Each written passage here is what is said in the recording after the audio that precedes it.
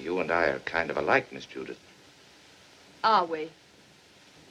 How? You've the spirit in you the same as I have in me. It's the fighting that counts. You've got to have action in your life the same as I've got to have action in mine. We only live once, Miss Judith. Hello, and welcome to The Screen Test of Time, the podcast where we watch every movie ever nominated for Best Picture. I'm Susan Rathlin. I'm David Daw. And this week, we watched Dark Victory, the fourth nominee in 1939? Fourth or fifth? I was going to say third or fourth. Third? I don't know. So one of them. God, it's just all information is seeping out of my head from this film. It was the fourth. Okay, that makes sense. It is a movie starring Bette Davis and, I guess, co-starring. He's like a supporting actor. This is the most frustrating thing, is that, like, Humphrey Bogart should be the other lead in this movie. And he's not! Why did you keep giving me this vision of a movie where Humphrey Bogart and Bette Davis just argue about a horse until they fuck? If you were gonna give me this other shitty fucking made-for-TV Lifetime movie that's interminable that I have to watch instead. Yeah, that's totally fair. Though, I will say, Ronald Reagan is in this movie, and he plays a dipshit who has no idea what is going on, but that for some reason, everyone around him likes him, which is completely inexplicable given who he is in the movie. And I felt like that was really spot on. Yeah, it was great casting. Yeah. I have to say, I genuinely actually enjoyed Ronald Reagan in this movie because he played this weird Baxter figure of a just like, hey, is this fun? I don't know. Let's keep doing it. Like, that's all he ever does through the whole movie. My favorite thing about his character in this movie is that he is utterly forgettable and has no lasting concrete effect on the events of the plot. And I thought, if only that were also similar to him being president. Yeah. I will say Ronald Reagan's performance does not stand the screen test of time because he's Ronald Reagan. Because I can't listen to his voice and think anything other than, like, you are a monster and we're still living with the fallout of your terrible fucking policies. Yeah, that's totally fair. I want to speed run this plot because I think I could do it in under a minute because there's nothing to this movie. Okay, go. Okay, so Bette Davis is a kind of rich society woman that has a horse. And that horse was like birthed while her father was still alive and she thinks that horse can be a champion. So she's arguing about this with Humphrey Bogart, who is the first person we see in the movie and you're like, wow, this is going to be compelling. I am into this relationship. Well, fucking too bad because now you're in an episode of House and that's actually the movie. As George Brent plays this fucking doctor that, like, figures out that Bette Davis has a tumor in her brain. And he operates on it, and you think it's all good, but actually, the tumor is going to kill her in this way no tumor has ever worked ever, where she's going to be just fine until the day she dies when she goes blind at the last minute and then falls over dead. This is so tragic, he can't tell her, but he can date her? That seems medically dubious. And the two of them get engaged, and then she figures out she's gonna die by reading a note in his office and thinks he's fucking her out of pity, and breaks off the engagement and starts getting drunk with Ronald Reagan, which is the most self-destructive thing you can do. Absolutely. But then figures out that, like, actually she's in a downward spiral when she almost makes out with Humphrey Bogart. Oh, the shame. Right. Then she gets married to the doctor. They go off and live in Vermont. And then the day comes where she tragically dies. She decides to keep that a secret from him, just to make the death more tragic, I guess. And then splays out across her bed and dies. End of film. That was 1 minute and 47 seconds. Fuck. And considering that there will be ums that I definitely end up editing out. You may have actually nailed it. Oh, good. I also, I put some time in for bits about the Humphrey Bogart movie I want to be watching that I probably could have cut, because Humphrey Bogart's plot in this movie is utterly unimportant and meaningless, and that pisses me off more than anything. And yet is actually the most compelling part of the whole movie, even though, it's not even a subplot. Yeah. It's just a distraction. She has no chemistry with the doctor whatsoever. It drags on. It's got the informant problem, where this is a, 1 hour playhouse drama thing. This isn't a full movie. It's not enough plot for a movie. Right. It is better than The Informant because Bette Davis is a better actor than our lead on The Informant. Well, yeah. But it's worse because the ways they keep dragging out the plot are letting you see a better movie for 5 minutes and then going, anyway, back to you waiting for her to die for over an hour. Yeah. It's not like they do a lot of song and dance before the diagnosis. It's that the diagnosis comes 30 minutes into the movie, and the movie is 104 minutes long. It's absurd. Well, and the fact that there's no progression of this magical tumor that she has, where actually she's totally fine until literally the day she dies. Yeah. There's very little that goes on, and this movie suffers, or this movie actually only exists, and therefore we suffer, on the basis of one of your least favorite tropes, which is the, if people just fucking talk to each other about something, there would be no movie. Yeah. The fact that he doesn't tell her what her diagnosis is totally fucked up, and I'm pretty sure completely illegal. Because she's not married, and I understand that there was definitely a period of time where you could tell a husband and not the woman who was actually ill what her diagnosis is, and that's a whole different kind of fucked up. But, there's no patriarchal figure. Her dad is not alive, as we mentioned. She's not married. She doesn't have a fiancé. He's just not telling anyone except for her best friend, and they're both, 20-something social butterflies. How is the best friend the more responsible person who should have this knowledge? In the doctor's defense ? It does seem like the jig was just kind of up. The friend just keeps needling him about it.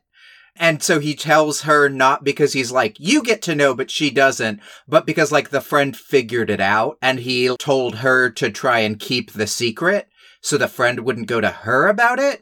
But to me, the thing that's just wait, what the fuck, is when he starts dating her. Right. That's where I'm okay, even in the 30s, that has to be illegal. Their whole interaction begins with the doctor I'm hanging up my medical practice and I'm gonna go sit in the woods and look down a microscope. And I'm didn't we see this movie already? Right? What is with all of the movies where, actually treating patients is the worst thing you can fucking do as a doctor, you coward? Every single time. I'm not doing any good because all I do is see patients. I have to look in a microscope, the only real doctoring there is. Yeah. He's I'm not even going to see this patient, but her family doctor insists to the point where he just showed up with her. Then he runs a few very not even tests. They're reflex tests essentially. And he's oh, well, never mind. This is a totally fascinating case that I now have to study in order to, I don't know, have self-fulfillment. Except that they do the surgery, and then he's yep, and you're totally fine, and definitely everything's okay. You want a date? Yeah. And he hates her at first. He's this isn't a description of symptoms, this is reading the gossip page. And she is seemingly just horny for a guy ordering her around for the first time in her life. Yeah. Which also I don't love. The only thing that seems to attract her to him is not he is a brilliant doctor that saved her life, but he keeps telling her what to do. And she's kind of secretly into that. Which whatever, if you're secretly into that, that's fine. That can be your thing, but that's not really the most compelling romance to watch, you know? I have definitely seen that play out as a compelling romance because my favorite romantic comedy is Secretary, and that actually is the whole plot of that movie. Right, but that's getting deeper into the psychology of that thing instead of going yes, this is the natural way of the world, and then just fucking not caring about this is a weird dynamic or even acknowledging it as a dynamic at all. And I think part of it is, like you said, they have no chemistry. There's no sexiness in their interaction at all. I mean, also, Humphrey Bogart is there. And you have this fucking nebbish dude who has no personality other than, I want to go to the woods and look in a microscope, which... You know, I'm really over that fucking guy. Also, if you just want to date a handsome monster, Ronald Reagan is throwing himself at you all the time.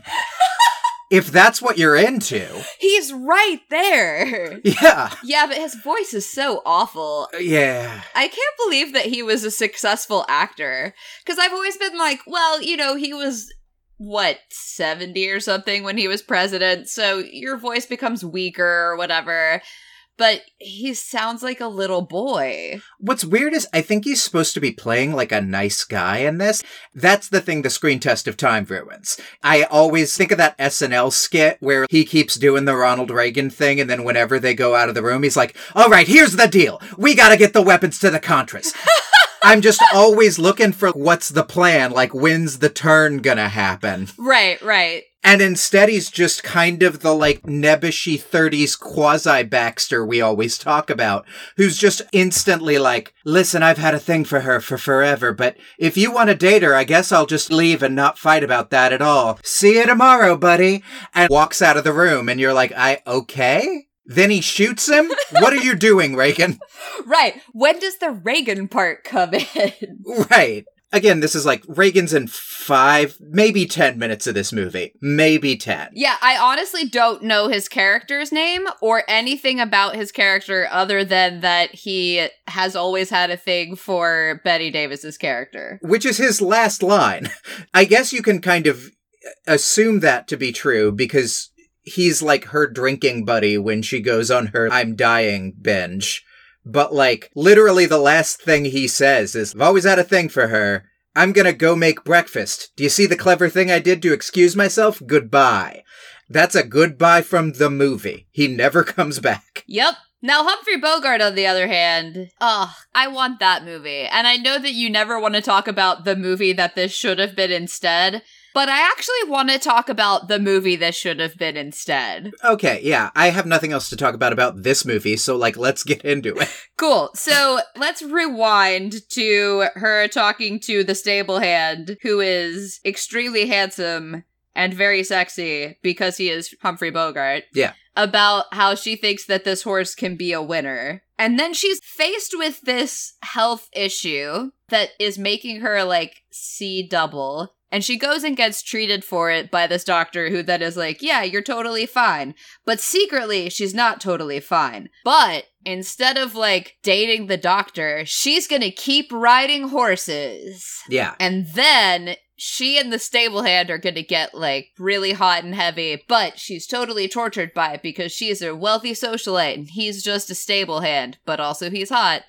Then they decide, like, yeah, they're just gonna go for it. But what she doesn't know is the doctor didn't tell her that she's totally gonna die. So in the big, like, last race or whatever, she suddenly goes blind, but the horse is so good that the horse makes the last jump and crosses the finish line, but she's dead on his back. And then Humphrey Bogart is really upset about it.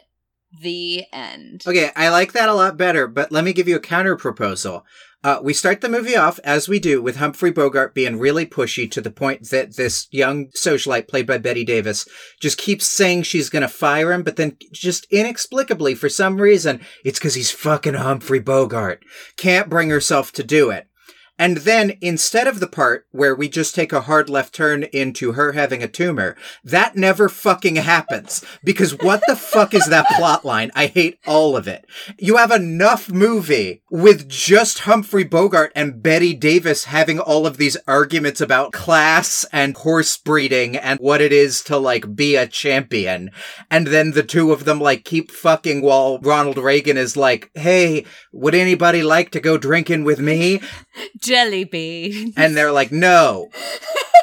And then the last plot line is just the love triangle between a, like, uncomplicated life with Ronald Reagan that you turned down to go keep fucking Humphrey Bogart. And then them working together lets the horse be a champion. And then you don't deal with the boring doctor at all, because why is that in this film?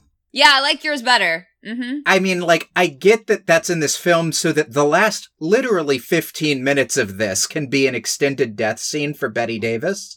But it is hilarious to me that all of the reviews are like, I know it's trying to tug on my heartstrings, but it's so good at it that it just works anyway. And it's like, no, it's not. She spends 15 minutes dying. That's absurd. Well, and not to mention that she doesn't even spend those 15 minutes dying. She spends those 15 minutes playing housewife in a way that is so clearly her playing housewife. She's like, isn't this a fun thing that I'm doing? Yeah. And her best friend comes to visit, and the doctor's like, we literally never talk about the fact that she's gonna die. That was the moment where I had the thought, you know, I've always thought that bucket lists are kind of like bullshit because, like, I'm just going to do the stuff that I want to do now. But if somebody told me that I had a few months to live or whatever, instead of making a list and trying to check everything off, I would just do whatever I felt like doing the moment I felt like doing it and acting completely on impulse at all times. And this is the most far from that I can imagine. Like, even further from putting together a planned bucket list is, I'm just gonna pretend to have a normal life. And, like, if you want to get into that being what she wants, then, like, actually examine that. By the way, what Susan just described isn't even in our 15-minute count yet.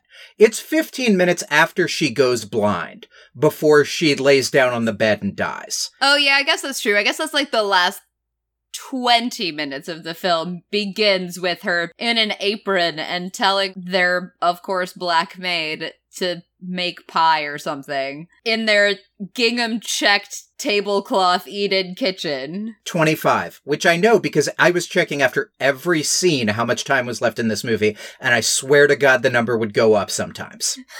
It is an interminable last act of this film. The thing is, even stretching it out that much, it doesn't explore any of those moments. It just makes everything last a really long time. So there's just like these long scenes where she's like pretending not to be blind and then telling the husband to go away. And you're like, why? Why are we doing this? Why are we doing this for 10 minutes? He gets called into some kind of special conference in New York because someone has figured out that his brain stuff is good science. I don't know. It's very The Citadel in that way, where like we don't actually know what the deal is at all, but he's suddenly got this important meeting and they have to leave right now. And she's like, no, you just go without me, because she's gone blind all of a sudden. And there's a moment during that where she comes into the house and I'm like, okay, well, how is she gonna pull this off? She, like, runs up the stairs. And I get it that when you live in a place, you sort of know things by feel. But if you've literally just become blind in the last minute and a half, it's like waking up in the middle of the night in the dark. You, like, feel your way to the bathroom. Like, you know generally where the door is and where the walls are and that there's, like, a chair here or a sofa there or whatever. But you're not running to the bathroom. I have a question, which is, because either way it's bad, but my sort of read was he eventually did figure out what was going on. Yeah, I think so. But then, why did he leave? I get that she wants him to leave. Yes, I get the dream logic of, like, this tragic thing that's happening to us and get in the car. But I feel like 5 minutes into the car trip on my way to the train, I would have been like, wait a fucking second, my wife's gonna die today. Like, turn the car fucking back around. Yeah. That is... And he didn't strike me as the kind of scientist who is portrayed as being so cold to anyone that even his wife dying, which he knows because he gave her that diagnosis, would be something where he's like, well, she's gonna die anyway, so might as well get in the car. So I guess he didn't figure it out, but then he's a complete dipshit for not figuring it out. Because she kind of keeps having to do all of this business about how obviously blind she is. And the movie kind of like tries to hide it from him, but like she keeps doing weird shit. Where it's like, I'm supposed to believe this guy is on the verge of curing all cancer or whatever he's being sent to New York for, but he, like, couldn't put two and two together on this? Yeah. I mean, apparently.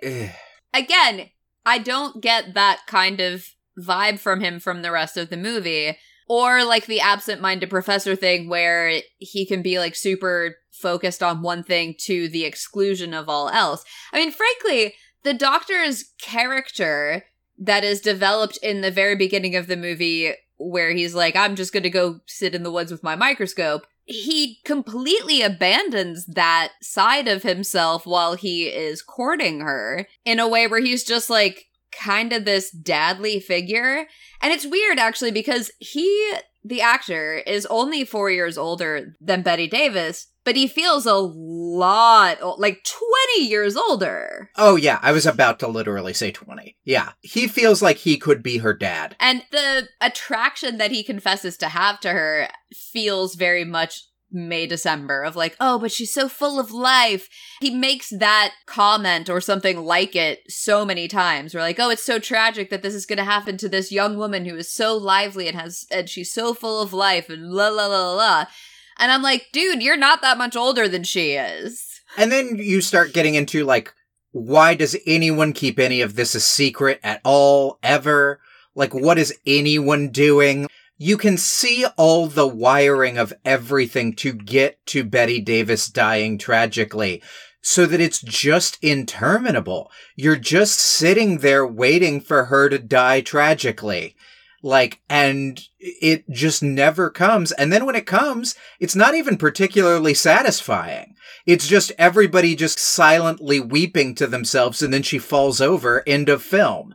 It sucks. I mean, it's not even that. She lies down in bed and then everything fades to black, which I guess is supposed to be like, that's the end of her consciousness. Yeah, it's not great. I will say that Bette Davis gives a performance that is much better than the script that she has given, especially when she goes on her, like, drunk wild girl bender. I thought that was actually quite fun. I mean, the problem is that the climax of this movie is her moment in the stable with Humphrey Bogart. Yeah. And then it switches completely to this Donna Reed fantasy of her playing housewife in Vermont. And then it just goes on forever, so the death can be extra tragic. It's bad.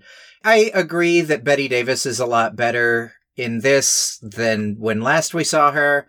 But I did kind of think to myself, do I just hate Bette Davis? Yeah, see, I didn't hate her in this movie, but I thought that she was given such a ludicrous storyline that she had to play that it was really difficult for me to find it to be not realistic, but it was very difficult for me to suspend my disbelief that anyone would react in the way that she reacted to the news that she was going to die. I absolutely think she's the best thing in this movie, with the possible exception of Humphrey Bogart.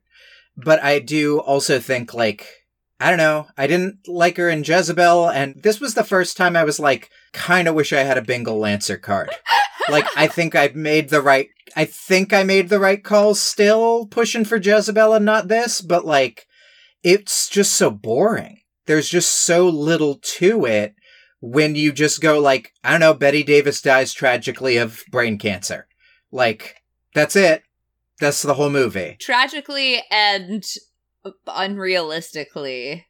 Of unrealistic brain cancer. It's just an hour and a half of trying to pile on reasons why it's tragic that she's dying, to the point where the death can never possibly live up to it, and doesn't, and is just kind of boring, like the rest of the movie.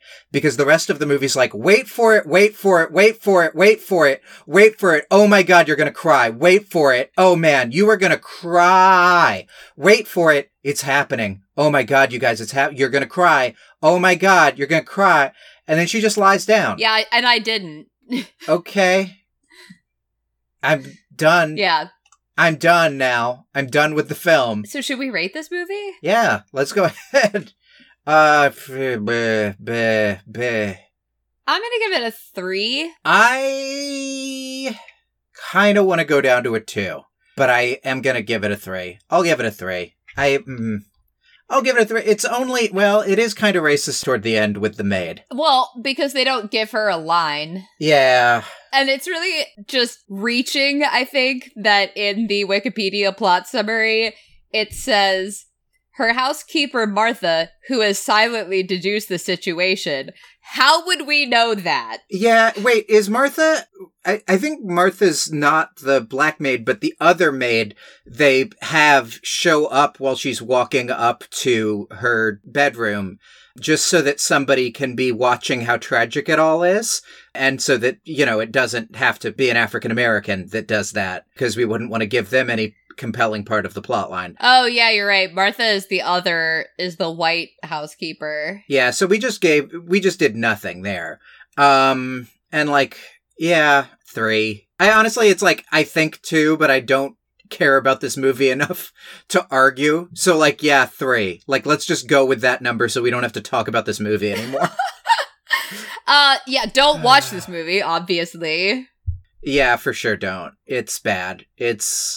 I cannot believe genuinely how positive all of the critic quotes about this movie are. Like, it says so much about the screen test of time and how far we've come that something this cloying and this rote and this fucking boring played as, like, Grand the Notebook-esque A Generation Wept for Their Tragic Love shit in 1939. It's absurd to me.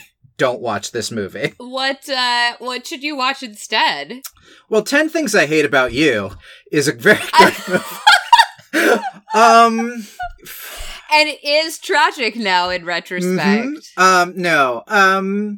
God, what weepy shit should you watch? Like, I'm not a weepy shit guy, generally speaking, but like, Titanic fucking works. Say what you will about Titanic, but that's a movie that fucking works. Yeah, but we're also going to watch that for the screen test of time. Right. What's a tearjerker movie that didn't get nominated for an Oscar that should have been nominated for an Oscar? Oh, I was going to say Awakenings, but it did. Oh, shit. I'm not going to tell you to watch The Notebook, but I am going to tell you to read... The Fault in Our Stars. Someone reviewed The Notebook a few years ago, and it is the funniest thing I have ever read in my entire life. And now I can't find it. You know what I'm going to tell you to watch? Well, Susan maybe tries to track that down. I'm going to tell you to watch a movie from like a year and a half ago where Jughead from Riverdale played a kid who's got one of those immune deficiency diseases and fell in love with another kid with an immune deficiency disease so they can never touch each other. But they like fall in love in this like teen children's ward in a hospital. Just because I want you to tell me if that movie's any good. I haven't seen it. So I would like you to tell me if I should watch it. Okay, so Lindy West's review of The Notebook on Jezebel from 2014. Oh, right. Entitled, I just watched The Notebook and I'm here to ruin it for all of you, is amazing, and you should read that instead of watching this movie. Those are your 2 suggestions versus this. I feel like I wanted to, like, maybe start a new segment where we sort of contextualize stuff a bit more directly in film history, but I don't know what to fucking say about this movie besides, like, Ronald Reagan sure is in it, and it's weird he became president. Like, there's nothing really to say about the cinematography. There's nothing really to say about even any of the performances. We're going to see much better performances by both of our 2 quasi-leads. I mean, I think that this movie is the beginning of the sickbed drama. The, like, oh, this person finds out they only have so much time to live, and then we watch them take that time and then die, which does become, like, a pretty reliable tearjerker form, even though it's not your thing and it's not my thing. No, but I also do think, like, we've kind of had... I guess this is the first time that hasn't been in a period piece, right? Like, up until now, it's been in stuff like... God, what's the weird as hell one? You are really gonna have to narrow that down. Where they're like the ghosts of the old generation of them are looking on from the weird plane, and then the dad is sworn a blood vendetta on the family line of him falling in love with her for all time. Smiling Through. Smiling Through. Smiling Through has some of that, like, same energy. as this. Yeah, but, like, nobody was sick and dying. You're right. The older, tragic female lead from the past just got shot to death. Yeah, during her wedding. Which isn't nearly as tragic as brain tumor no one has ever had ever. So that it can be extra tragic. I'm gonna disagree, but no, I know you were being sarcastic. So, next week, we are finally getting into the good stuff with Goodbye, Mr. Chips. Okay. A movie about teachers. Oof. Right? Or a teacher. I believe, yes, a teacher. Which is supposed to be really good. Yeah. I've never seen it, but, you know. I'm hoping it's really good. Until then. This was something. Yeah, this was a bad episode of House. Yeah, House wasn't even good. No, God. The Doctor was boring. The Doctor was so boring. Why did they make this a medical drama when they didn't have any medical shit to say about anything? He was so boring. Goodbye, everybody. Anyway, goodbye, everybody. Next week will be more positive. I am sure. Even if we hate that movie. We'll bye, everybody. Suppose we just don't talk about it anymore.